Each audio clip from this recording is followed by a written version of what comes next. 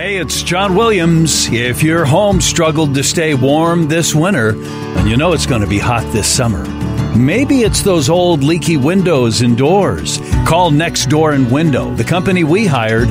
Right now, you'll get buy one, get one 30% off plus 18 months of interest-free financing. So call 1-800-NEXT-DOOR right now. That's 1-800-NEXT-DOOR or go to 1-800-NEXTDOOR.com. Podcasts. It's like radio, but it's not on the radio. Sometimes when you look out there and you see our front seven and you see our secondary and you say to yourself, there's athletes everywhere on the field, and it's a pleasure to play with those types of guys. Mack strips it! My, oh my! Khalil Mack, he is unbelievable!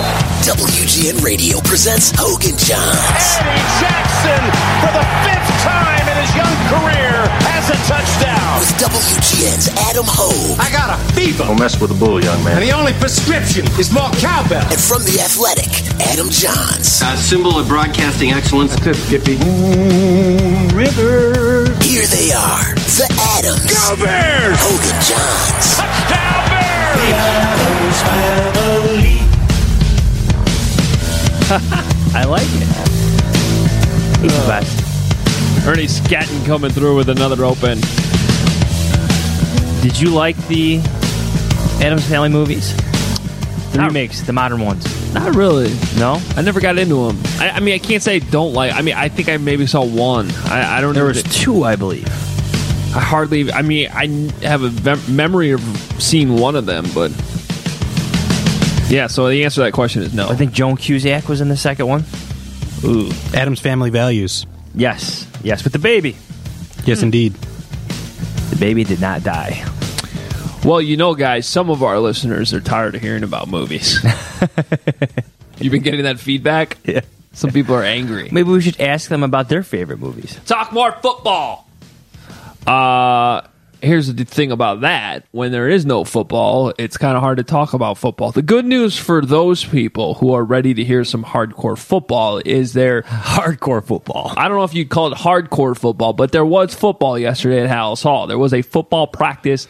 Actually, the last I was there, I saw it, 2 days. Yeah, but we were able to watch it yesterday. So we got a ton for you in the show. And, the thing is, in the past, and I just want to remind some of our listeners of this, in the past, we would take weeks off when there wasn't a whole lot going on. We are making an effort to continue to get you a podcast each and every week, but we're not going to make things up for you. So when there are weeks that are a little bit slower than others, we're going to have some fun, too, because we're allowed to have fun, I think, in life. It doesn't all have to be hardcore football. We have other interests outside of football, and we try to show you our personality. What we should do, Adam, is just create lists. Yeah. Because once you have a list, everybody's going to talk about it. Yeah. And we're going to talk about a list, too.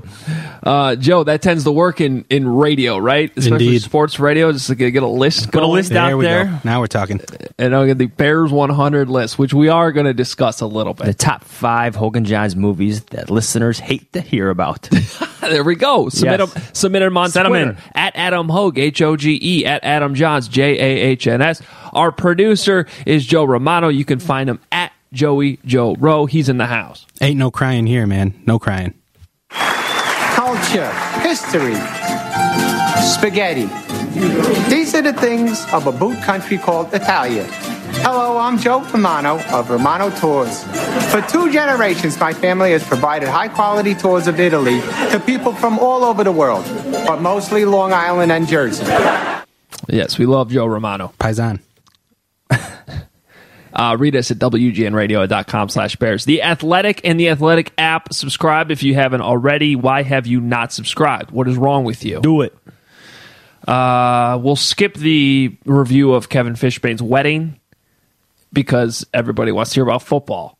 How about that? I had fun. It was a fun wedding. We had fun. You did the Hora? Yeah. But not as much as Pat Finley did. Pat Finley was really into that. Really wanted to be right there in the middle. Him and John Greenberg. Yes. Where's our friend Patrick Finley? I've been waiting for you to use that soundbite for so long. Well, George, he was in the middle of the dance floor. Yes. Hoisting one arm. Yeah. Yeah. Yeah. I'd never been to a Jewish wedding before. That was my first time. Me too. Yeah. And it was very entertaining and enlightening. I like learning about other cultures, and it was very different than the traditional boilerplate Catholic weddings. Which I'll be going to again this weekend. I stood up in a Jewish wedding. Yeah? Yeah. Wore a yarmulke and all. Mm-hmm. Really? Yes, sir. But you're a paisan. I am indeed. Yep. Yes, and Catholic. and I'm a Universal Life Church ordained minister. So, ooh, wow! Put that in your pipe and the smoke more it. you know. We learn something new about you. If you need somebody to officiate your wedding, at Joey Joe Rowe, and then he'll book you a honeymoon tour to Italy, to that boot country. There you go. All right, big news before we get into football. I promise this won't take long, but you're going to want to hear about this because I teased it last week. We have another live show coming up. This is different than the past ones we've done at bars, and we're going to have more of those, I promise. But we're coming up with some kind of creative thing to do during the dead month because there is a 1 month of the year, people, where the NFL actually does go away. And the only news you hear about are bad things, like people getting arrested. And that is in between veteran mini camp in the middle of June, and then, of course, when training camp starts in mid to late July, that is the 6-week dead period. So we wanted to come up with something creative to do, and we are going to have our first, what I hope is annual, so I guess technically people get mad, it's the inaugural, Ask Us Anything podcast. Ask Us Anything live podcast. Now, it's going to be different, I said, from bars. We're not going to a bar. This is going to be in our WGN Radio Performance Studio. In our brand new studios that opened up last summer. They're awesome. Johns, you've seen them. I've been there. Joe, you work there every single day. Joe will give you a tour of his desk and office. Joe's probably already sick of the studios. I still think they're cool because I'm not in there every day. I'm not giving a tour of anything, by the way. Okay. So we'll scratch that idea off. We've established that. There will not be a tour given. We will not get a Joe Romano tour at WGN Radio. You have to go to Italy for that one. All right, so here's the deal. This is going to be Wednesday, June 26th. It is an exclusive event. This is not just show up at the bar and everyone can come. Again, we will do more of those. We are going to give away spots for this because there is a limited amount of space in the performance studio. And this isn't, so you're going to be able to be a part of the live podcast. And literally, this is going to be our first ever Ask Us Anything. It does not have to be about football. We will talk about football if you ask us about football, but you can ask us about anything. Like movies you don't like. Kevin Fishbane's wedding. Yes. We'll give you some stories. Yes. Ooh. Okay. Oh, we're going there. You can, technically, you can ask Joe Romano for a tour. He'll say no, but you can ask him anything as well. Here's a little tease. There were 2 media members who got up and sang to the Backstreet Boys. Yeah. Kevin Fishbane's wedding. Yes. That's accurate. Yes. We're not going to say who. No. Ask us anything. Wait. 2 that sang or only 2 that didn't? Because that's what I want to know. Why weren't there more? Yes. The rest of us... Thank you, Joe. The rest of us stared and mocked. Yeah. That's what we did. All right. Well, I got a text on Sunday, early Sunday morning, that said one of the bride's favorite parts of the wedding was when Adam Hogue and Krista Hogue... Well, you're giving away the Ask Me Anything. Well, that's fine. Well, they don't have to wait You're defending yourself. I am defending myself. I apparently made the bride's night by doing that. Oh. So, how about that? Sorry. I'll take all the credit Sorry, for that. Kev. Yeah. All right. Come on. I'm trying to plug something here that's cool. Wednesday, June 26th, we have... there's basically 24 spots. Okay? We're going to give away 12 spots because we want you to be able to bring a guest. The way this is going to work, remember that good old voicemail line, 312-222-5050. We're going to give 3 spots away. Again, if you win, you will be able to bring a guest. But 3 spots away each of the next 4 episodes of the podcast. And that is going to fill the room for this exclusive Ask Us Anything podcast at WGN Radio on Wednesday, June 26th. I cannot stress enough, though, if you can't go on Wednesday, June 26th, Do not try to win the tickets, okay? It doesn't do any of us any good. No. It creates more problems for us. You can't sell them on StubHub or anything like that, so there's really no point in trying to get them. So, but if you can come, we want you to come. So here's how we're going to do that. This week, again, 3 spots available. You call our voicemail line, 312-222-5050. To answer this question for this week, what was the name of the weekly segment we used to do in honor of a former Bears head coach? This one's going to reward our past, the listeners have been around the longest. And it's not that hard of a question if you used to, if you listened 2-3 years ago. I hope you make them harder as we go. Well, see, here's the thing. We also want to reward some of our newer listeners. We want to give this open to everybody. So the questions will change each and every week. But for this week, 312-222-5050. We are able to track how the voicemails come in, and the first 3 people to call in with the correct answer again. What was the name of the segment, the weekly segment we used to do in honor of a former Bears head coach? That is the question. You get the answer right if you're one of the first 3 people to leave a voicemail on our voicemail line. Again, 312-222-5050. You will earn a spot at our first ever Ask Us Anything podcast on Wednesday, June 26th. And this will include, you get to look at the studios. There's a rumor going around. There might be some beverages available. We'll mingle, we'll talk, we'll have some fun, and then we'll also record the podcast. So it should be a fun night over at WGN Radio, downtown Chicago. Cool? I'll be there. You will be there. Joe will be there. We'll make Ernie come, too. Ernie will come up with special open. We need an engineer, actually, in that studio, so he can be there. There we go. All right, let's talk some football. I know everybody wants to talk football. Finally. And we do, too. OTAs have started, which basically means practices have begun. For the past month or so, they've been able to get out there on the field, do things, but really not get coached. Can't have any hands-on coaching during the first phase of the offseason program. So you have meetings, you do lifting, you do things like that. The players can go out there. Trubisky can work with his receivers, things like that, but you can't have coaching out there on the field. So now you're able to have real live practices. There's no pads. It's still technically voluntary, although the Bears' attendance seemed to be pretty much perfect yesterday. All the important players were there. It wasn't completely 100%, but nobody missing of any note. So reactions to OTAs. Any giant takeaway? For me, Johns, it was first and foremost, the first thing I do, the first OTA that's open to us every year is make sure everyone's at the position they're supposed to be at. Any big changes? I thought that was notable. The one that was most notable yesterday was one we've talked about for months. We basically said last week, it sounds like it's pretty much a done deal already. James Daniels, Cody Whitehair switching. Daniels at center, Whitehair at left guard. Yes, I don't think they're going to turn back from this. Just based off what we saw. I know it's just one OTA practice. It could be different next week when we get out there, but usually when you go down this path, you don't turn back. This is what they've always wanted. I think last year you had a lot of moving pieces in terms of the center, Trubisky, all that stuff. I get it. But you're going to have James Daniels being your starting center for the Chicago Bears this year. Yeah, I remember talking about this in August of last year when Whitehair was having those snap issues. The thing you got to remember, and you still got to remember as we talk about Trubisky here in a moment too, is it was like a rookie year for all these guys. Yes. And it actually was James Daniels' rookie year. So he was really young, drafted at 20. So he was coming in here, and I just don't think they want to put too much on his plate. Center's got to do a lot. It was my opinion that center was his best position coming out, and that's where he should be. And I was probably guilty, too, of wanting to rush him in there. And the Bears decided, hey, look, Daniels, remember, he didn't start at the beginning of the season. He was rotating. He was rotating with Eric Kush.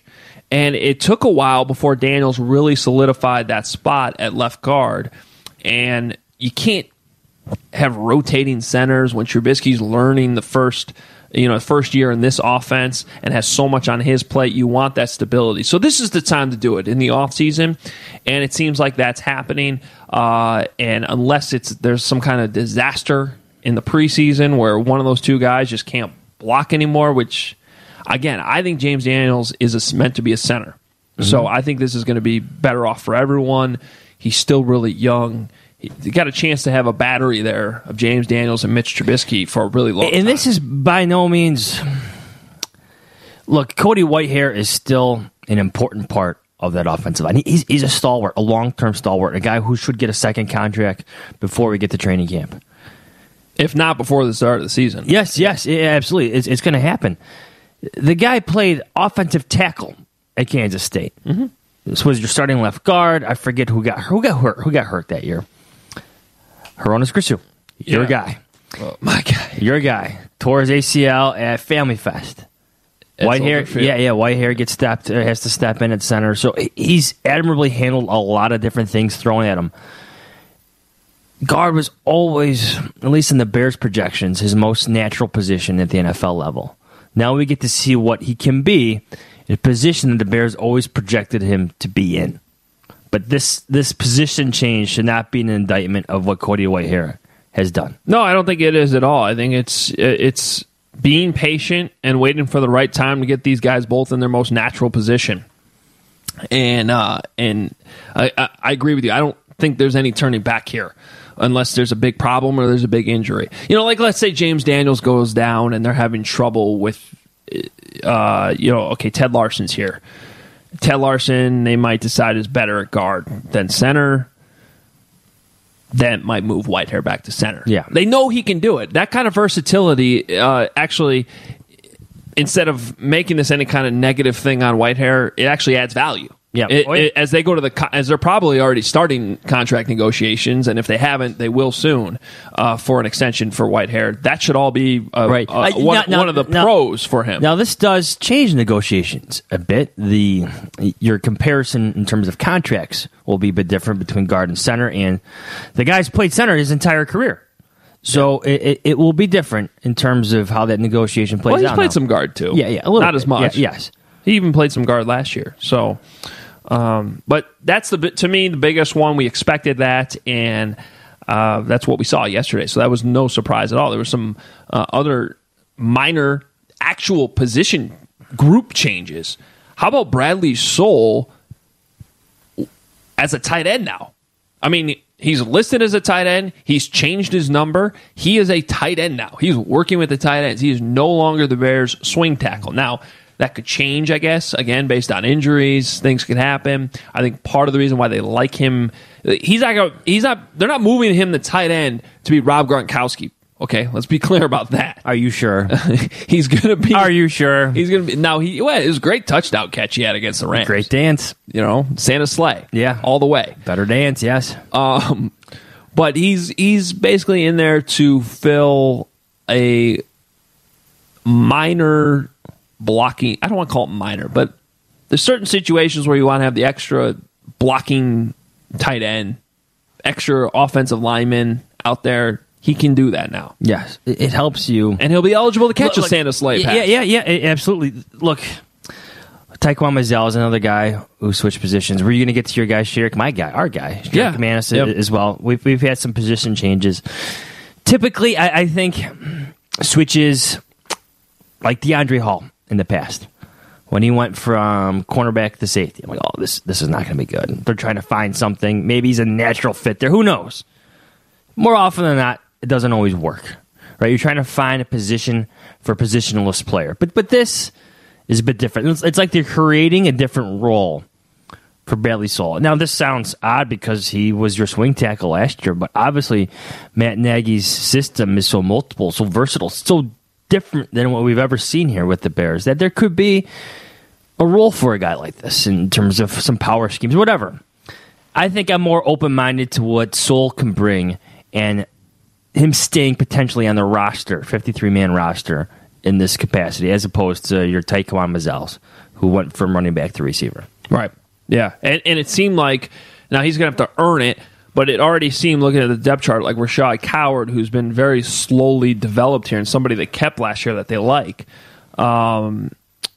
could step up in that role as a swing tackle this year. So I think this all goes hand in hand. Let's also remember it's May. Things change. We'll have a much better idea of all this stuff when the pads go on. I'm not going to lie. My first reaction of watching Bradley Soul run through the tight end position drills yesterday, he had one pass lasered at him, and you're like, oh. Yeah, he didn't look as fluid as the other tight end. No, like that was not a Santa Slay type success right there, but he did make a one-handed catch. I think we're allowed to maybe say that. Yeah, he made a one-handed catch, and some of the guys went nuts for him, but yeah, we'll see how this plays out. We'll see how it plays out. Sorry, is it possible that he's still, a swing tackle type that is wearing a different number to make it easier or like quicker? Now he doesn't have to go into the referee and say, hey, I'm eligible, and then go over the speakers and say, hey, watch out for this guy, basically. Like, is there any tactical or strategic advantage to making a tackle, quote unquote, a tight end just because now he's not wearing one of those numbers? Oh, I'm sure there's some gamemanship. Look, these teams are always looking for an advantage over other teams. Look, I just saw a play on Twitter where someone was breaking down, I think it was Ted Nguyen, our athletic film analyst, going over some of the Patriots film, and they ran this play with Trent Brown and Rob Gronkowski, where Rob Gronkowski was covered in man coverage. The guy was right above him, and he was a three-point stance. So he ran his route inside of the left tackle. Right? It was a play-action play, so Trent Brown actually goes and takes out the guy in man coverage on Robert Gronkowski. He comes underneath and runs an uncovered route down the seam. Big game for the Patriots against the Chiefs. So, yes, there's always gamemanship and things going on, especially with guys like Matt Nagy who are so creative. I think I remember seeing that. Was that recent? Or I think it was in the playoffs, yeah. Someone ran that tape back. Maybe it was back in their playoffs because I remember that specific technique that they were running or scheme that they were running. I love it. I love it. Yeah. Well, look, I think the more versatile you can be, the better chance you have when you're not a starter to stick on the roster. So, with Taquan Mizell, we'll see about this one. I think that's just a numbers game where he was clearly, going to be out with the amount of running backs they signed and drafted. Yes, that's what I mean. When you get to these, like DeAndre Hall was that. Once you get to the numbers game here, I think Mizell's trying to show that maybe he can be one of these guys that can take a ball out of the backfield, run a route too. So he's with the wide receivers now. The one that's very interesting to me is on defense. That wasn't actually announced or tweeted by the Bears yesterday. We're standing there watching practice, and I'm like, wait a minute. Sherrick McManus is not lined up in the slot. He's lined up as a safety right now. He's one of the two safeties on the field. And this is very interesting to me because, I brought this up last week on the pod, is he in any, as we were going through the depth chart, is he in any danger of getting cut because he's on the last year of his deal? They signed Buster Skrine. They drafted Duke Shelley. But he's still so valuable on special teams. I don't think he's a guy the Bears are looking to cut. Otherwise, he wouldn't be here right now. But his salary's not guaranteed at this point. So I view this as a great move by him because the Bears need more depth at safety. I mean, the backup safeties right now are Deion Bush and DeAndre Houston Carson. Yeah. Okay. Yeah. Bush, I think, showed he can play. He filled in for Jackson okay in the playoffs.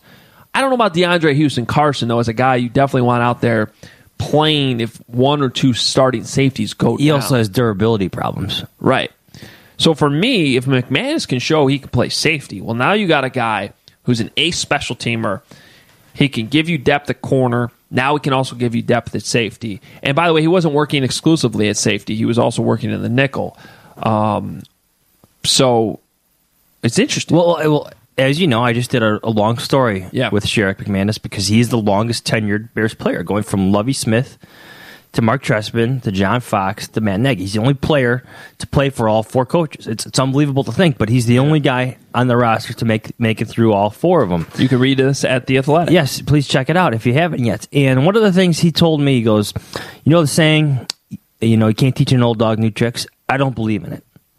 Does not believe in it whatsoever. He goes, I'm always learning. Every single year. And that's one thing he would impart on younger guys. Always try to learn. Always have an open mind. Be conscious of the learning, too. So for him to go from cornerback, to become a special teamer, then cornerback, nickelback, to be moved around the defensive backfield, that's an old dog learning new tricks. And we just saw it in the first day of OTAs with him at safety. So I had a chance to talk to Sherrick after practice. I caught up with him just to... you guys are old Northwestern friends, right? Old Northwestern friends. Yes. You could. I guess so. Go Cat! Look, my Sharpie's in purple right here on the notepad. Sherrick McManus caught up with him after practice to discuss this switch to safety, which I was not expecting to see yesterday. Did I see you playing safety today? Yes, sir. So what went into that? Just, trying to do everything, get involved with a little bit of this, a little bit of that. The more you can do, the better it is for you and also the team. So was that your idea or the coach's idea? It was just something we just kind of been developing over probably the last, since last year, just trying to learn more. That's where I'm at right now. It still seemed like you were doing some nickel, too. Are you trying to just be able to do everything? Exactly. Because, special teams is still huge. Yeah, that's a big thing with just team anyways, just knowing how, what every position does and being able to execute helps you execute your job a little bit better. So it's definitely helping me, become a better player. How much did the acquisitions of Buster Screen and then they go out and they draft Duke Shelley too, did that play any role in this, or was this already a movement before that? I can't call it. I'm not really sure of how they were thinking, but that is what it is, and we just keep rolling, man. So what's it been like on defense so far? I mean, a lot of same faces out there, but new coaches. Yeah, it feels good, man. It's a lot of excitement out there, people having fun, and we're focused on getting our jobs done and winning each play. It's kind of carrying over from some of the success that we had last year, and we're just trying to keep it going. We're going to get a chance to talk to Deshae Townsend later for the first time. What's he been like so far as a coach? Man, he's a great coach, man. Very detailed. Communicates very well and always willing to answer questions, and so far so good. So your spot on defense, playing the slot corner, you've been doing that for so long. What about your game makes you think that the safety can be a spot that works for you? Just the more I know, what I mean? I feel like the more I know, the better I will be as a player. Being able to play nickel is very similar at times to other positions and different techniques that you have to use. So transitioning kind of into safety position it's kind of helped me figure out how to play that. Yeah, and you seem to be a guy that would have the range to go sideline to sideline. It's just a matter of getting those reps of having to come downhill sometimes. Although, I mean, there's got to be some similarities to when you're chasing somebody down on special teams too, in terms of coming downhill and tackling somebody. Yeah, as long as I'm still running well and moving well, which I like to think I am. You just continue to learn your technique, and then, as the plays come, you'll be able to adjust and adapt and make some plays out there. So that's all I'm trying to focus on, is learning my job, and, then it'll come natural. So to your point earlier, Johns, about learning new things, you heard Sherrick there talking about that. I mean, that's what he wants to do. Yep. A lot of it's versatility and value to the team. To ensure your job safety, sure, but he's also learning. And I was just observing him out there on the practice field yesterday, and it looked like he's trying to call out plays and things like that, doing the job of the safety. And so again, I mean, this is a backup role, but I think it does increase his value and chances of sticking around when things get dicey here in the preseason. Well, you've already seen the other special teamers. Your Sam Machos, Josh Bellamy's, and Benny Cunningham's get replaced. They're not here. He's the most experienced four-phase special teamer. So he already has massive importance in that role, but the more he can provide the team. Yes, that's why he's in his 10th year. That's why he's gone from Lovie Smith to Matt Nagy and everything in between. He's been able to play multiple positions. He's got value. Yeah. So those are the big position switches that we wanted to talk about. Got a ton of additional audio to get to. We had a chance to talk to the defensive assistants for the first time. Remember, this coaching staff completely other than Jay Rogers and the promotion of Sean Desai, who you and I had a chance to talk to yesterday. We'll bring you that conversation coming up. There's a lot to get to. So and feedback from us doing this in the past with the assistants has been very positive from our listeners. So I wanted to give you guys a chance to hear from these new assistants. Before we get to that, though, let's tackle the offense and the defense, things we saw in the first OTA practices. One of the things that stood out to me right away is Mitch Trubisky. Not necessarily anything he did throwing the ball or anything like that. He was way more vocal than I remember him. Just looked more comfortable. He already emerged last year. It was a pretty early observation we had in training camp that he clearly was the captain, the leader of the team. But now he's really walking around out there on the practice field, shouting things out. They're looking to him to do that. He looks like a franchise quarterback in how his demeanor on the field, his confidence on the field. Yes. Are you going to play the Nagy audio? Yeah. What he said? I got it right here. I play it. Let's do it. Listen. To me, the growth right now that's just really neat to see is his ability to come out here and take, last year I kept talking about 101. Now, without a doubt, I can say with pure conviction we're in 202 right now. And we don't need to have a live game to see mentally where he's at with calling the plays, where he's at with, he's doing things in the last 2 days that last year at this time, he wasn't even close to. So that's exciting. By the way, get used to plenty of train noises. Yes, if we keep doing interviews back there. We're going to have to come up with a drop. The trains yesterday were just nonstop. Incessant, yeah, yes. Freight trains, Amtrak trains, Metro trains. We have this running joke, or we used to have this running joke. Every time we used to see the helicopter or the private jet go over Hallis, there goes Ted Thompson, spying on the Bears again. That's why they're so good up north. But literally, you could sit on the Metro train if you really needed to and see the Bears practice. You could. Now you're going by fast. I don't want to put alarm bells up. The trees aren't in full bloom yet. But, the trains do go by awfully close. I have to imagine those trees will grow in fuller more and more years go by. Yes, I don't think... Did you ever see the pictures of the Steelers practice facility where they literally have, the giant garbage bags hanging, right? To block, really? an office building nearby. Now, that's just ugly and stupid, right? Then move your facility. At least the Bears here, they're in the woods. I think there's, some law in Lake Forest where they have to, every tree removed, they have to plant more. So, some, what are they called? Some conifers are going up. The pine trees. Oh, okay. Joe, did you know what the hell he was talking about there? Needles I stay. did not. I had no idea what that was. Christmas trees, fellas. Oh, okay. Well, anyway, yes. That's a word I know. To go back to your point about Mitch Trubisky, it should be different. It should feel different. I think it's going to look different. High hopes. Well, the confidence, just think about everything he's going through at this time last year. They do the install in these meetings. I talked about earlier the offseason program. So new receivers, they new had coaching, the playbook, but then they had installation and meetings. But then this week of OTAs last year was the first time they got out there on the field and were calling all this out and going through the process. Now he's done it for a year. They purposely overloaded him at times. Right. At various points. Early OTAs at camp, they tested him throughout with overt information, too much information.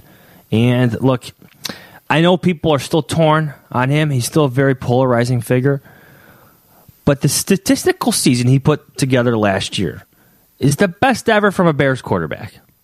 Let's just leave that out there. That's crazy to think about. Let's just leave that out there. His passer rating. More on that later in our Bears 100 talk. Passer rating in his second season with the Bears, first in the new offense, was better than anything Jay Cutler ever had in his time here with the Bears. Just going to throw that out there again. Just throwing it in the line. And that was in a brand new system, going through everything for the first time. So to Nagy's point about this being 202, just think about it from Trubisky's standpoint.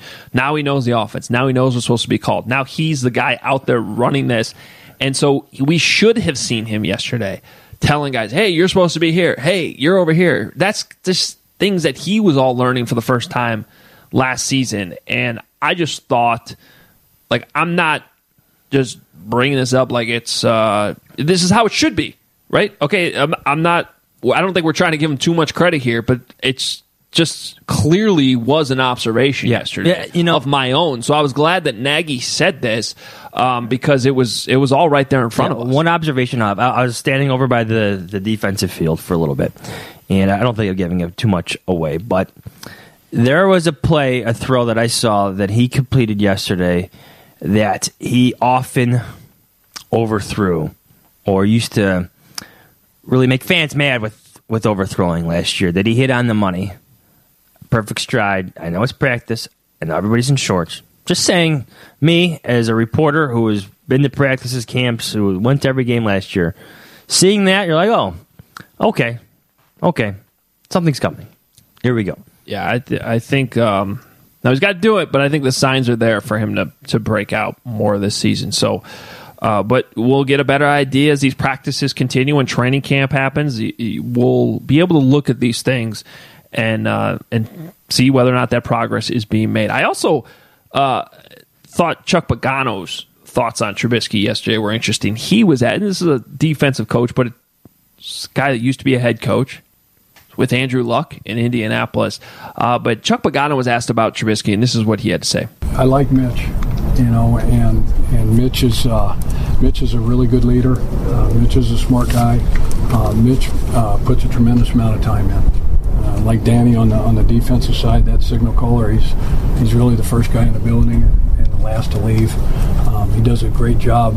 You can tell, having not been through the offseason from a year ago and really don't have a comparison of where he's at today compared to last year at this time and picking up the system and things, I just can tell from an efficiency standpoint, accuracy standpoint, arm talent, he can make all the throws.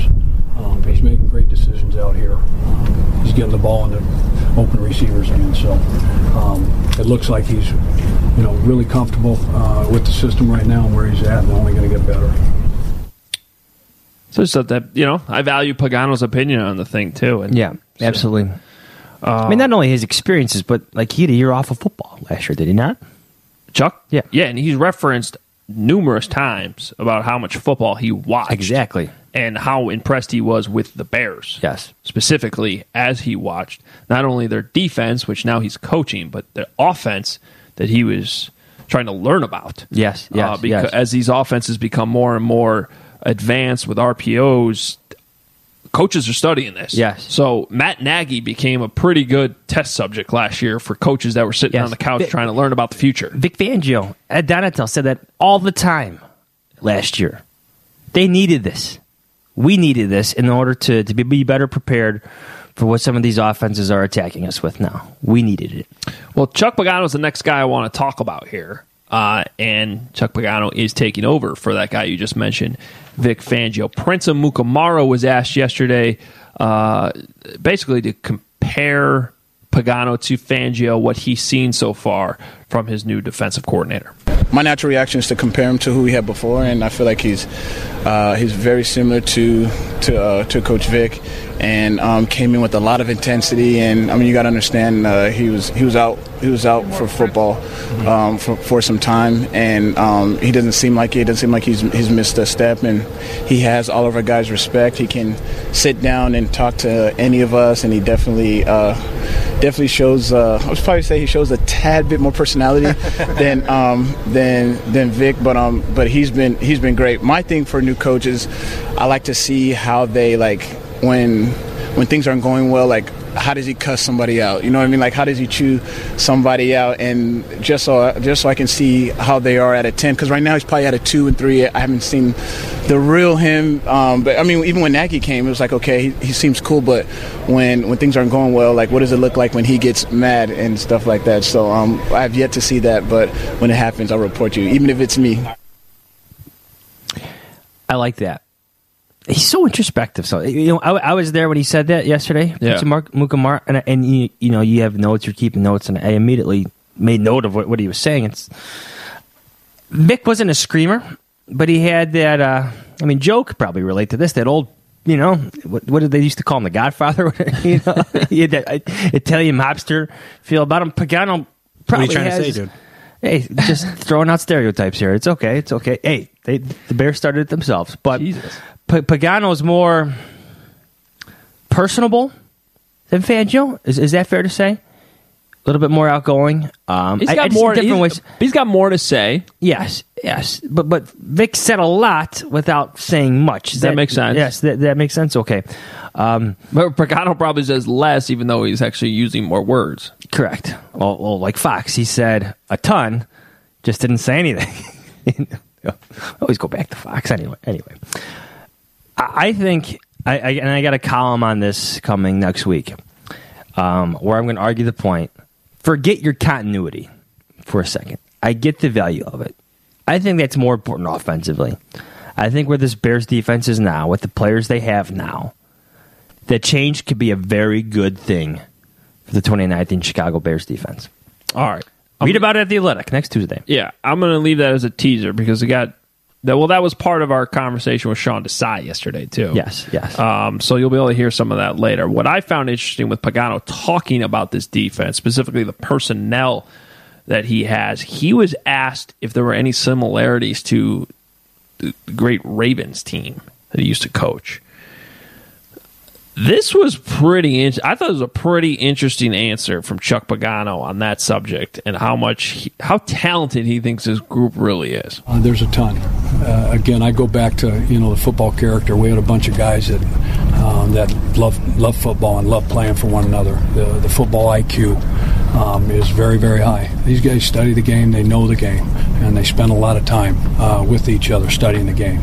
And then just from a athletic standpoint, personnel standpoint, the team that Coach Nagy and Ryan have put together, front to back. I mean, you got speed, you got athleticism, at all three levels, and they work great together. They communicate really well together. So you got to have pass rushers. We got that. You got to have corners who can cover. We got that. You got to have guys that can run and hit, and we've got that. So a lot of parallels there, a lot of similarities. The old coaching cliche, he loves football. I'm done dismissing that. The more I've learned over the years from talking to executive scouts, whatever, is they spend so much time investing, trying to figure out how much these guys love football. Because you know what? Especially in the draft process. Oh, yes, that's what I mean. Some of these guys love the lifestyle of a football player. Some of these guys love the attention. Some of them love the stardom that comes with it. The love of football, it implies everything that goes into being a great football player, becoming a great team. Some of these guys aren't going to be superstars, but what they're willing to do to commit themselves to the team, that's a love for football. That's what these Bears scouts have spent so much time evaluating in terms of building this roster. So don't dismiss Pagano's words, love of football, high football IQ. Don't do that. I've come around to that cliche actually having significant purpose in terms of culture for a team. Well, in whether or not you want to try to prove that's how big that is in all of sports or just within all of the NFL, the bottom line is that's what Ryan Pace has built this team on. That's what this team has been all about since he's gotten here. The guys he's drafted, the guys he's added in free agency. So that is what this team is about. That's not just Chuck Pagano coach speak right now. That is exactly what this is about. And, you can narrow it down to specific players. Eddie Jackson right now on this defense is getting some high praise nationally, all-pro season, and he probably deserves it. A lot of coaches try to shy away from comparison, so I was kind of surprised that he went as far as he did comparing this Bears defense that he's coaching, hasn't played it down yet under him, to the Ravens in the past. But how about getting asked about Eddie Jackson and Ed Reed? From a talent standpoint, very, very similar. Great instincts, got great range, great ball skills. He's only 3 years into it. So Ed has a lot more time on task, obviously, but he's got a lot of the same traits. And he loves football. He's a football junkie, and again, he's I think the sky's the limit for a guy like that because he. When the defense and you know what you're doing, and then you can spend all your time, figuring out the offense and being one step ahead, that's where he's got, an edge on everybody. It's very similar to Reed. In terms of emerging leaders, Eddie Jackson might be overlooked. Did you hear his story about how him and Mitch went into the office at Halas Hall and helped convince HaHa Clinton Dix to sign with the Bears? That's the next thing on our list here. Synergy. Yeah. Yeah, Eddie Jackson. Here, I'll let him tell the story. Yeah, me and Mitch, we went in there. We told him, man, like I told him like this defense like Bama, man. He was like, yeah, I know y'all got some dogs. So then, Mitch told him like, man, we need you. You just a little sales pitch, and we just told him about Coach Nagy, man, the type of coach he is. He let us have fun. He lets us be us and play with swag. And he was already he was already a fan of this team. So it was kind of easy. Were these phone calls or texts or what? How you said you went in there? How'd you do it? Yeah, we walked in the office. Oh, yeah, okay. the day he was here. Me and Mitch, the day he was here. I like that. We walked into the office. We were in the office. Well, because Eddie Jackson obviously is known Clinton Dix since he went to Bama. Clinton Dix actually helped recruit Eddie Jackson there. So now it's the opposite. He's recruiting Clinton Dix. So what does he do? He brings in the starting quarterback. And Mitch helped seal the deal. It's very, very interesting. But yeah, to your point about being a leader, I think he's clearly showing that. And then you heard what Eddie Jackson had to say there about this being like Bama, and apparently that really resonated with Clinton Dix. Here's I trust everything he says to me, and I know he went a lot of me. So once he said it's like Bama, I was ready to sign. He's a great friend of mine, playing across from him in Green Bay. We communicated every week about what we can do to get better after watching each other's film, and I'm just glad to be on the back end with him, man. This is a special defense, man, and I'm glad to be a part of these guys. Has he reached his ceiling yet? No, hell no. He's not even close, man. Eddie has so much more to go. And, he's working to get better each and every day, man. There's a lot of things he can work on to get better, and he's excited about getting better. Could you see this potential in him when he was visiting Bama as a wide receiver recruit, I think it was? Well, I recruited him when he came to Bama, and he was an athlete when I met him. And he's still an athlete now. You can still put him on offense right now if you wanted to, and he can go deep with a deep ball. So, he's a hell of a player, man. He's an athlete, and, I'm excited to be back down the back end with him. Who's the better recruiter, you or Eddie? I'll say Eddie. Eddie. You were running back in high school. Have you already been approaching Nagy that you want to, the defensive guys line up on offense? Me and Nagy, we have something up our sleeve we're not going to talk about right now, but just be on the lookout for me, man. If you see me out there, just wave at me. Well, if you're curious by what they mean, I don't think it's pretty obvious. I mean, we got to get the Bama package going on offense. Yeah. Well, okay. I was going to reference Alabama's loaded, especially on defense, every single year. Sure. I mean, top 10 picks, top 25 picks, top 2-round picks, just absolutely loaded. I mean, Eddie Jackson was a 4th-round pick. He was a starter at Alabama. Got hurt, but that's why he was in the 4th round. But that's how deep Alabama is. That's what he's referencing. That's what they're referencing in terms of the Bears' defense, in terms of the talent level that they're seeing. At the NFL level, they see Bama-like players on the Bears' defense. Well, and he said the defense is similar, too. I mean, in terms of scheme. Yeah. So, this is going to be fun to watch but with those two guys back there. And, I mean, that's one of the things I'm most looking forward to seeing with this defense this year is just what those two safeties. You know how much I've been banging the table for safeties for like a decade. Yeah. So they finally got Eddie Jackson. Adrian Amos emerged into a pretty good player. Now this is going to be fun here with Clinton Dix next to Eddie Jackson. And, one of the big questions here, look, all the Packer fans out there and even the Washington fans are like, this guy hasn't tackled. He's been disappointed. Yeah, he was a Pro Bowler, but then he really slumped. Well, we keep pointing to the fact, though, that this is a 1-year prove-it deal, and he's in a great defense. This is an outstanding situation to get paid. Yeah. So it would not shock me at all if Clinton Dix ends up having another big season. I think the question, though, is how does that dynamic end up affecting his season? Sometimes you can put too much pressure on yourself. Sometimes it could be fool's gold in free agency. I mean, this is what we talk about every year in free agency. Like, if he has a big year, he didn't really get gold. He got more like silver and bronze. Well, that's what I'm saying. But if he has a big year, how are other teams going to look at him in free agency next year? Right. Is he going to be priced out of the Bears' range considering they have to pay Eddie Jackson? Now, all this is far off. But Deshae Townsend is the Bears' new secondary coach. Great player, played with the Steelers, well-respected, rising coach right now. And he was asked about that dynamic, about this being a 1-year prove-it deal for Clinton Dix? I think the most important part is just to make the picture clear. One thing about the NFL, if it's a 1 year prove-it deal, whatever you said, is every year is a prove-it year. You know, no matter how long you played, that better be your approach. You better come in every year to prove yourself. If you're not doing that, they're going to find a way to get rid of you. And that's the thing that I can share with them because I've been there. You know, I played in the league. I can give them situations. I can, and they can. When I say it to them, they know I'm coming from where they're coming from, and that's the most important part. Is to let him know every day if I'm not coaching you, I'm not doing my job. So if you step wrong, it's my job to tell you step wrong. If you're not running to the ball, it's my job to tell him you're not running to the ball, and that's what I'm gonna give him, and that's what he wants. He wants to be coached. He wants to be a good football player. He wants to be around good people, and now it's just time for him to relax and play ball. All that other stuff doesn't matter. The prove-it deal, the money will come. Just go out and play ball and have fun and let it lay where it lay. If you play hard, that's all that matters. To go back to the Packers and Redskins arguments, yeah, with all due respect, Clinton Dix is joining a defense which is significantly better than those two units. And he's replacing a player, with all due respect to A.J. Amos, who may have been maybe the 8th or 9th most valuable player on that defense. So it's important to understand the context of that and understand what the expectations are for Clinton Dix in the Bears defense. Yeah. And I think it's going to work.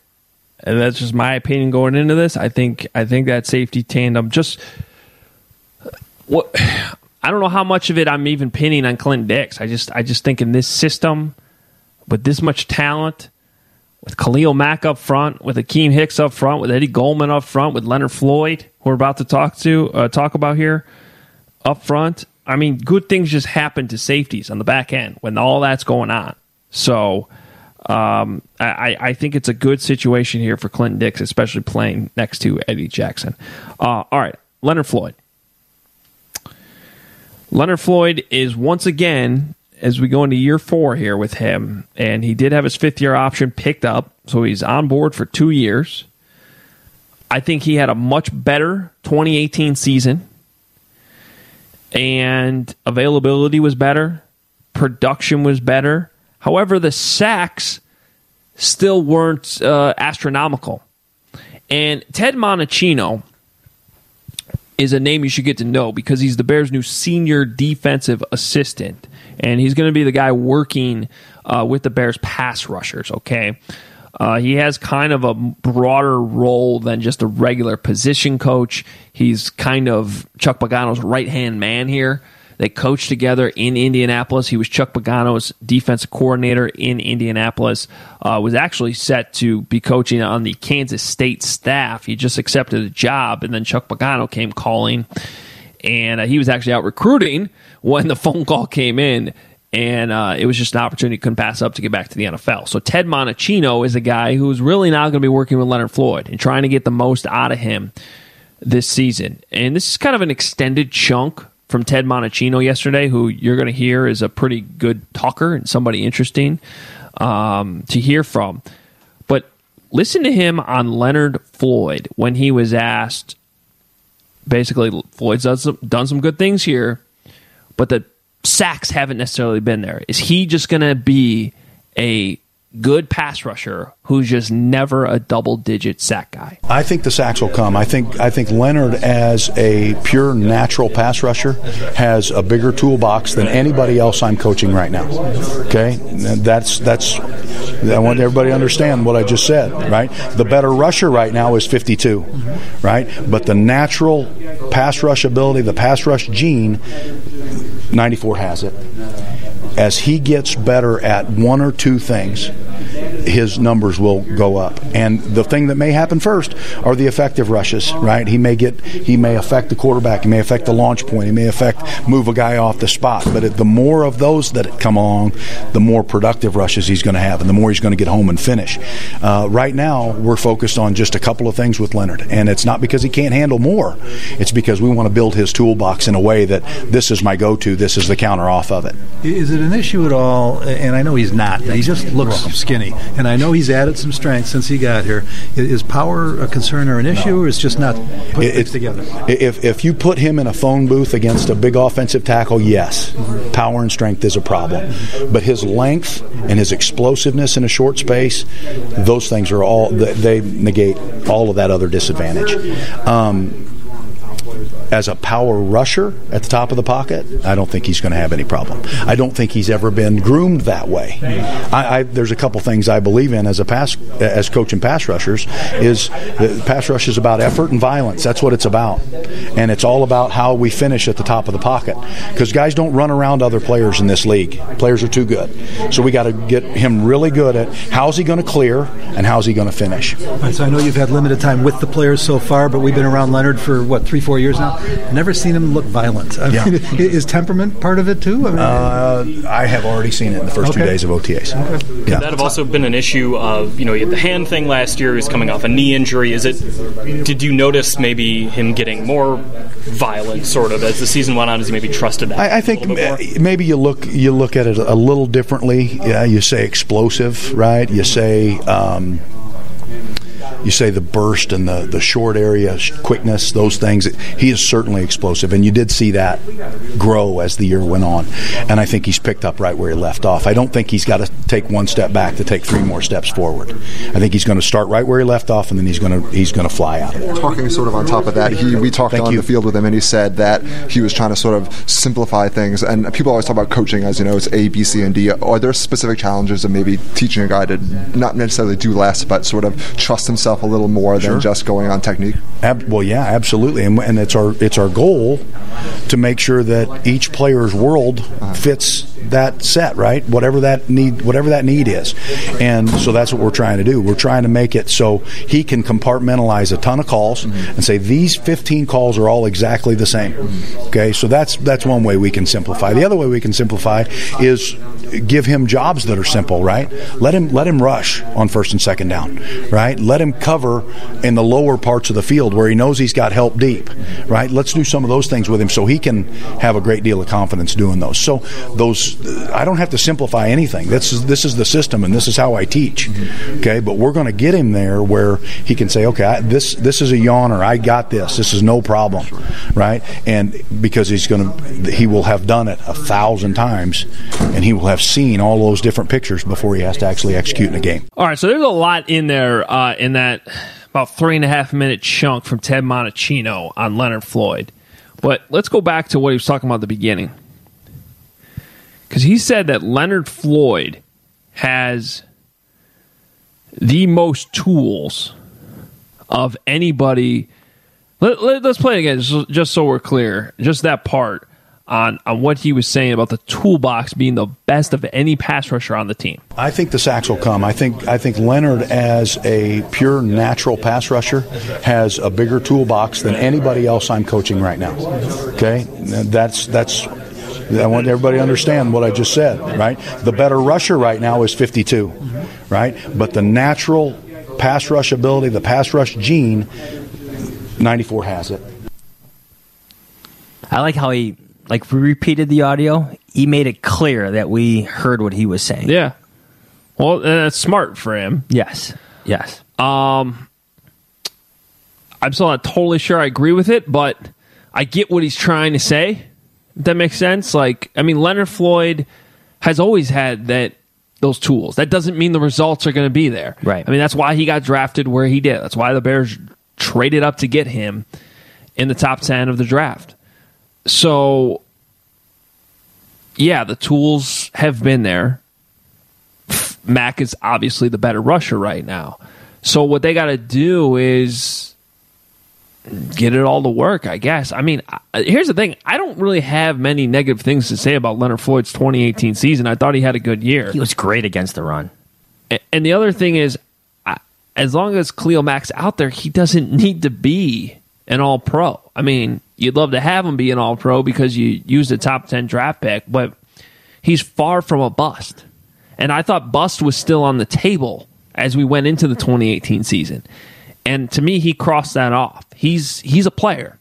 And so he's fine where he is in the role. that he's in, but he does have untapped potential, and I think that's what Monachino was trying to get at. Well, there's been so many times where you felt like he was close last year. Split second, too late, and the ball is off. Now, maybe he did change the spot. Maybe he did change the launch point, all that stuff. But he was a split second slow for a fast guy. Maybe it's developing a better counter move. Because you saw sometimes if his first move didn't work, he got eaten up a little bit. But, look, I'm with you. Last year was a big season for Leonard Floyd. And I liked what he did. Was he fantastic? No. Was he great? Yeah, some games. But he did enough, well, for the Bears to pick up his fifth-year option. But for me, as a concerned analyst, observer, from durability to his performances, he won me over as a player. He can play. Yeah, I think so too. Now, I still have questions about where he's going to fit in, long term. He's in for 2 years, okay? So he's going to be making a lot of money in that that fifth year. Technically, it was contract, but the 2020 season is a huge number. Okay, so if he takes another step forward here, you think they want to lock him up into a longer-term deal that would reduce his cap number. However, again, we keep talking about there's only so many guys you could sign here. So yeah, well, it's going to be. Well, I think them picking up the option is significant to begin with anyway. You got 2 second-round picks next year, do you not? I mean, you have avenues to change your pass rushers if need be. You have Khalil Mack's massive contract on your books. Right. That is the best reason not to pick up another hefty contract. To pick up, what is it, $15 million or something for Leonard Floyd? It's a lot of money committed to 2 players who play the same position. Right. I get it. But the Bears still see something. They see a late bloomer coming into his own. Yeah, and I think that's happened. So we'll see how that relationship with Monachino and Floyd will be something big to watch this season. That's why I wanted to make sure we play that for you. Okay, I promise we're going to get to the Bears 100 conversation. There's another assistant coach, though, we want you to hear from, because we had a chance to talk to Sean Desai together. For those of you who don't know, Sean Desai has kind of been behind the scenes for a while now. He came in with Mark Trestman, right? Yeah. Wasn't he even in 2012? No. He came in the first year of Trestman, I believe. Yes. Okay. Yes. Confirmed. Yes. Confirmed. All right. But he's been here for a while. Quality control. And with the coaching staff changes this year, was promoted to coach the safeties. So Townsend is the secondary coach, but Sean Desai is the safeties coach. All right. So kind of working under Townsend. But he's been around. He's seen a lot.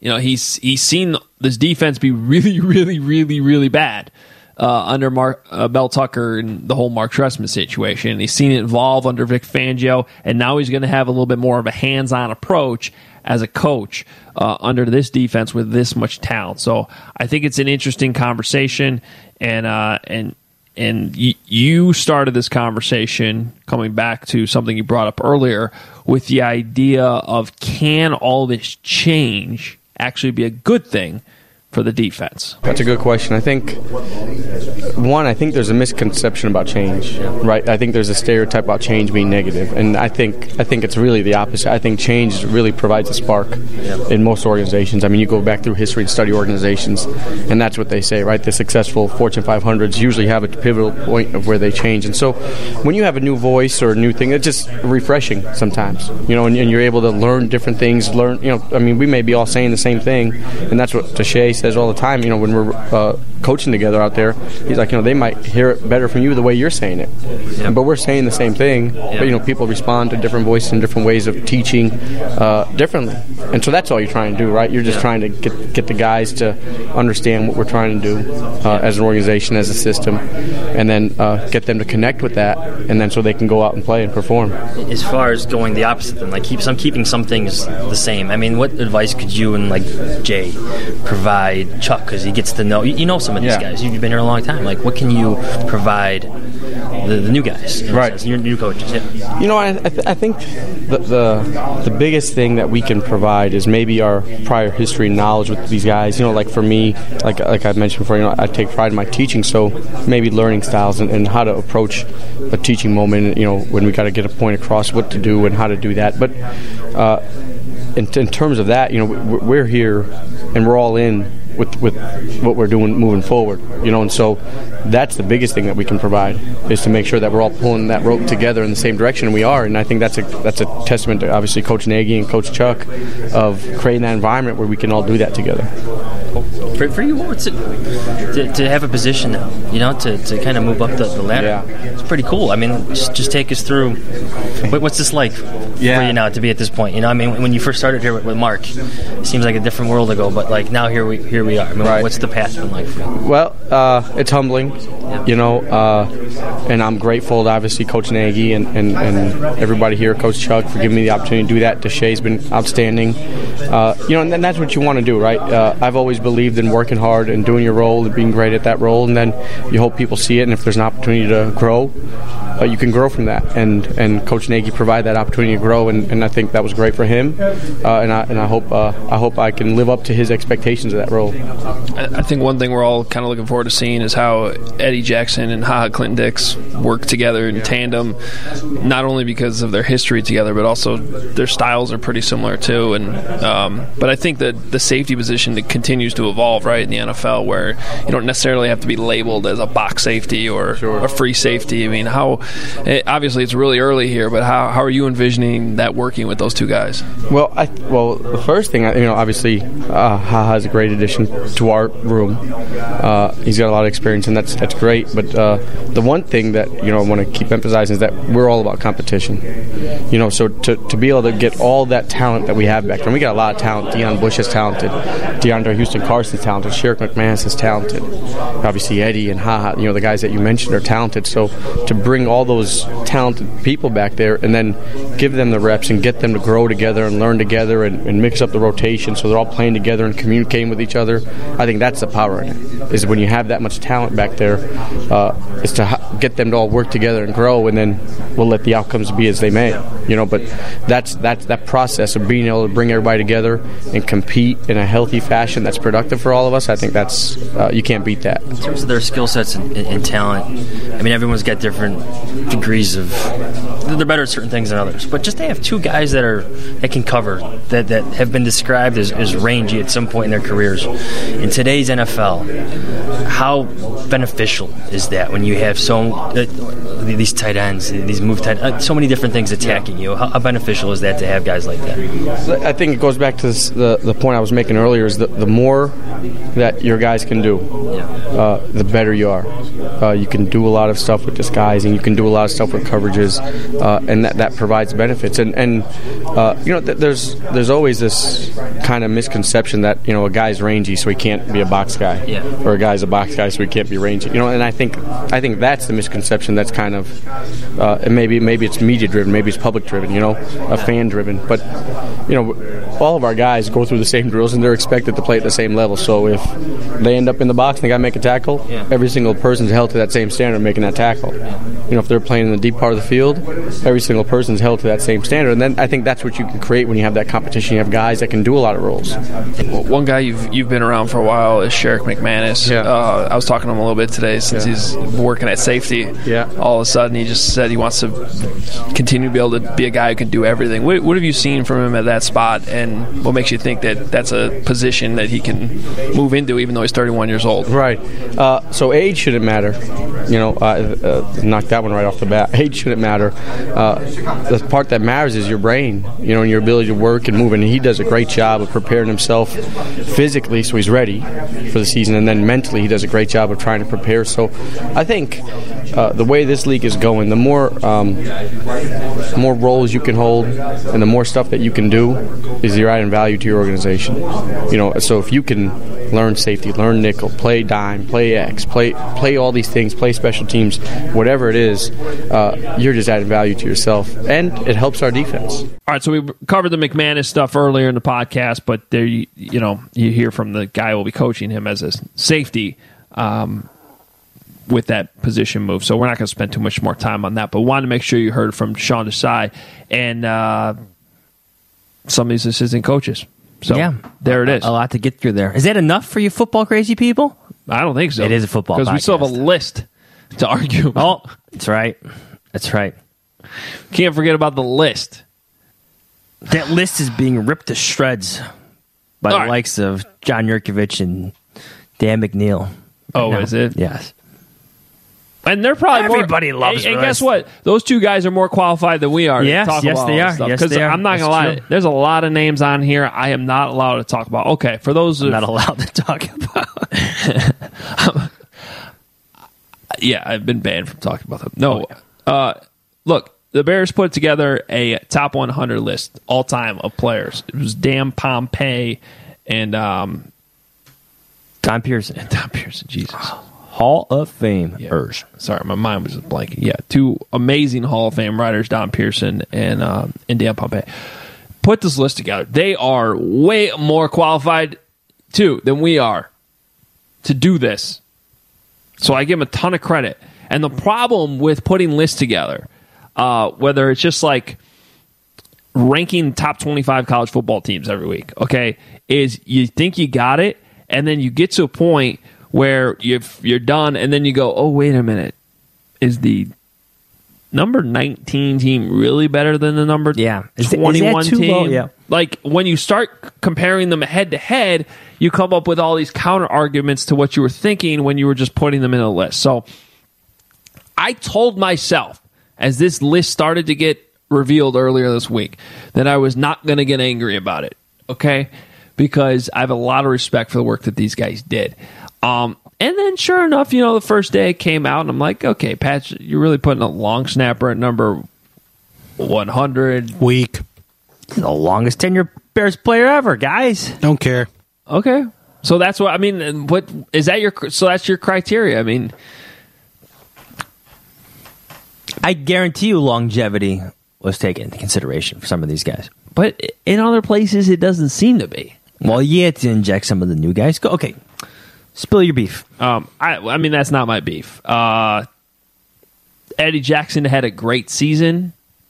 Is he already one of the top? Well, yeah, 100 Bears I get what ever? you're saying, but they had to inject some of the new guys. Right. Akeem Hicks is on there. He's been Well, I'm just saying, Pro Bowl. these are not things I'm angry about, but it was just like I told myself I'm not going to get angry about stuff.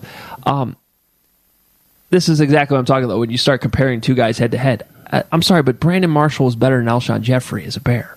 It's true. Okay, but Jeffrey's ranked one spot ahead of him. Alshon's 80th, and Brandon was 81. Now, do you drop him a spot because he was kind of a contentious character?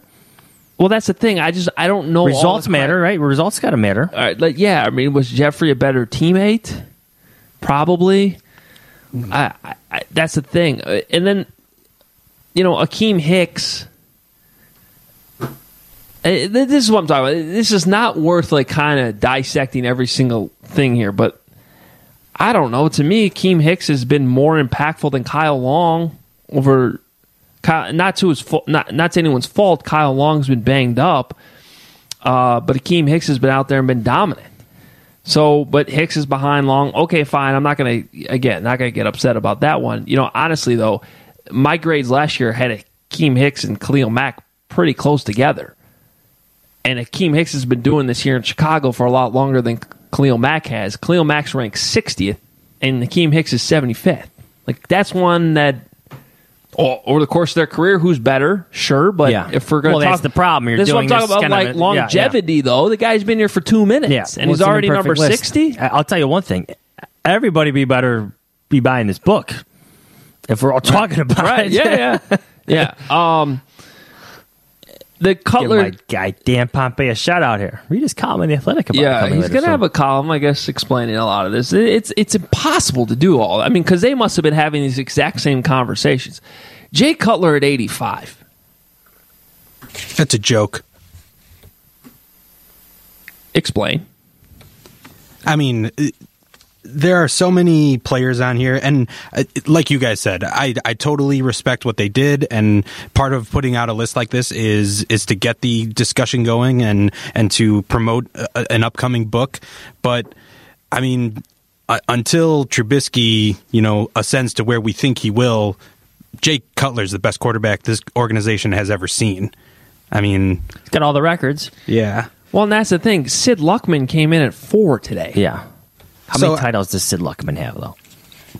And I get it. Titles should matter. Yes. If you look at that top 10 list, and I know one of the other points is that Brian Urlacher is not in the top 10. Okay. That's what I was building towards. Okay. Here. Because all this stuff I'm talking about, not that upset about it. I think I have little tiny arguments here and there. Could Lance Briggs be higher than 28th? I don't know. Absolutely. You know what I like, though? Devin Hester in the top 20. I wouldn't even object to him going higher. That's how good of it. Changed the game. To me, Charles Tillman, too, changed the game. I always say this, Devin Hester is the most exciting player I've ever watched on the Chicago Bears. Not the best, but the one guy that I had to stop and look at the television or look up in the press box every single time I knew he was going to touch the ball was Devin Hester. Okay, now for most people, they'd probably say the same about Walter Payton. I never got to see Walter Payton play in person. So, but Walter Payton deservedly, I think they got that one right, is number one. But you're going to tell me that Brian Urlacher, who's the best player I've seen in my day on the Bears, okay? Me too. First ballot Hall of Famer, one of the best linebackers of all time in football. You have him 14th? I thought he was a shoo-in for top 5. A shoo-in for top 5. Yeah, we mock how much the 85 defense is brought up in this town, but I think if you talk to any player on that defense, they would say that no matter what, you could find a spot for Brian Urlacher to start on that team, whether that's at safety or, at linebacker where the guy right behind him is like, he'd start over Singletary on the 85 defense. I don't really think there's a question about it. For the record, Singletary's 15th on this list, so they did give the nod to Urlacher head-to-head. And Dick Butkus is number 2. Well, he's kind of an icon. I'll say this. A lot of those guys that are above Urlacher are champions. Sid Luckman, just look it up, 4-time champion, right? Mm-hmm. I get it. Right? You have to take championships into account here. Weren't Dick Butkus, though, and Gale Sayers on some pretty bad football teams? Yeah, Butkus didn't win anything. Yeah, a championship. No, and he's number 2. So if that's your criteria, I'm fine if you put Butkus ahead of Urlacher. I don't think there's a 12-spot gap between them. You know what I'm saying? So again, a lot of stuff. Not angry. I think it's fun fodder. We're talking about it. Good arguments. It's great here for dialogue. Yes. The fact that Cutler came in at 85th on the Bears' own list is, just sort of funny too. Yeah. But it's just I was calm until I saw this about an hour before we started recording this morning. Urlacher at number 14. It just boggles my mind. Well, we definitely have some recency bias because again, that's our point of view. But who's a better player, Brian Urlacher or Mike Ditka? Who's a better player? Okay, player. Well, this is a player list. So is Ditka getting credit for being the coach? Probably. And by the way, he wasn't that great of a coach. Probably. I think he's actually listed as a partially coach of the year on there. He won coach of the year in terms of the press release. But he was listed. This was a player list. I know because George Halas is not on himself. Who would right? So if we're doing that, himself, yes, exactly. But I'm pretty sure in the press release. Yep, and one NFL Coach of the Year, Ditka. Yes, it's listed there amongst on the press release itself. So just sure. And we talked about this when they were talking about retiring the jerseys, and Papa Bear is the guy who put this whole thing together. There's no Bears without him, but I mean the initials are already on the sleeve, and now he's the number 37th player in Bears history. What position did he even play? I'm serious. This guy, the number 7 is retired from the Bears. You can't wear number 7, and now he's like a top 40 player in the entire organization. Listen, man, we love you. This is you're the guy. You're the godfather of the Bears. But I mean, come on, how much credit do we have to give you? Just because you played doesn't mean you're the best. These are fun arguments to have. It's a fun list to look at. I consider Urlacher to be one of the top. Well, for our generation, he's the greatest Bear that we've seen. So to me, that's there's 100 years. So Urlacher represents a fifth. Our generation, I would think, is at least a fifth of the Bears' history. Yes. You should be in the top 5. Yes. Okay, we could do math like that. I'm not a math major, but we could do it like that. We could just look at the film. I'm not going to lie, I haven't looked at it. A lot of these guys I've never seen play. So I'm not. Right. I'm not going to, I'm not qualified to make this big. I feel like I am qualified to say Brian Urlacher is much better than top 14 Bears. I'll say this. It seems like they listed them, or at least kept in context of what these players were in their certain eras. Like, as great as Brian Urlacher was, you still had like a Ray Lewis. Well, you have to keep into account the eras and grade on some type of curve. But at the same time, yes. Because football's expanded, but yes. Because, I mean, today, like Urlacher would probably be, like, if Urlacher was playing in Sid Luckman's days, he'd probably start at quarterback over Sid Luckman. Yeah. You know what I mean? Yes, yes. The game, these players are so much better now, and so There's can't. so many more of them. There's more. Yes. It's so you gotta work in the eras somehow, obviously, because you could make an argument otherwise that I don't know, Bradley Soul. It should be on the top 100 list of players. I don't know. All right, we gotta go. I'm out. That's it. One more. Matt Forte, way too low at 34. Just going to say that. That's the last one. Think he should be higher? Absolutely. Okay. I think Tillman at 31 could be higher, too. Mm-hmm. Change the game. Yeah, I think so. But again, maybe that's all recency bias. To me, Urlacher goes beyond recency bias. Yes. That's how good he was. Hall of Famer. The other thing is Dan Pompei could not be more qualified to rank Brian Urlacher. Yes. I mean, he did the Hall of Fame. He's the one who made the argument. Yes. That's what's so surprising about That's why you should read Dan Pompei's column about his 100 list on The Athletic soon enough. Maybe Don Pearson has this hot take that Urlacher's not a Hall of Famer. Ooh. We don't know about it. I'm just kidding. That's Tease. I don't know. Otherwise, I don't know how it makes sense. I don't know how it makes sense. I was a math major. I wasn't, actually, but... Either way, not an easy list to put together. No. Total respect to these guys. I could never do it. And it's serving its purpose, that's for sure. Yes. Congratulations, Chicago radio stations. Yes. You're welcome. Free topic. You're welcome. Rick Morrissey, you're welcome. Dan Bernstein, you're welcome. I purposely moved this to the back of the podcast, though, because I want to make sure we concentrate on the football from OTAs. Okay? Mine goes in the top 20. JD thinks that's perfect, that he should be there. I don't know. We got to go. Follow us on Twitter, at Adam Hogue, at Adam Johns, at Joey Joe Rowe. Please read us. Subscribe, rate, review the podcast. We appreciate you doing that. Don't forget our live show. Call in 312-222-5050. That's how you get the spots. We'll talk to you next week. I'd like to start by speaking directly to our Fran.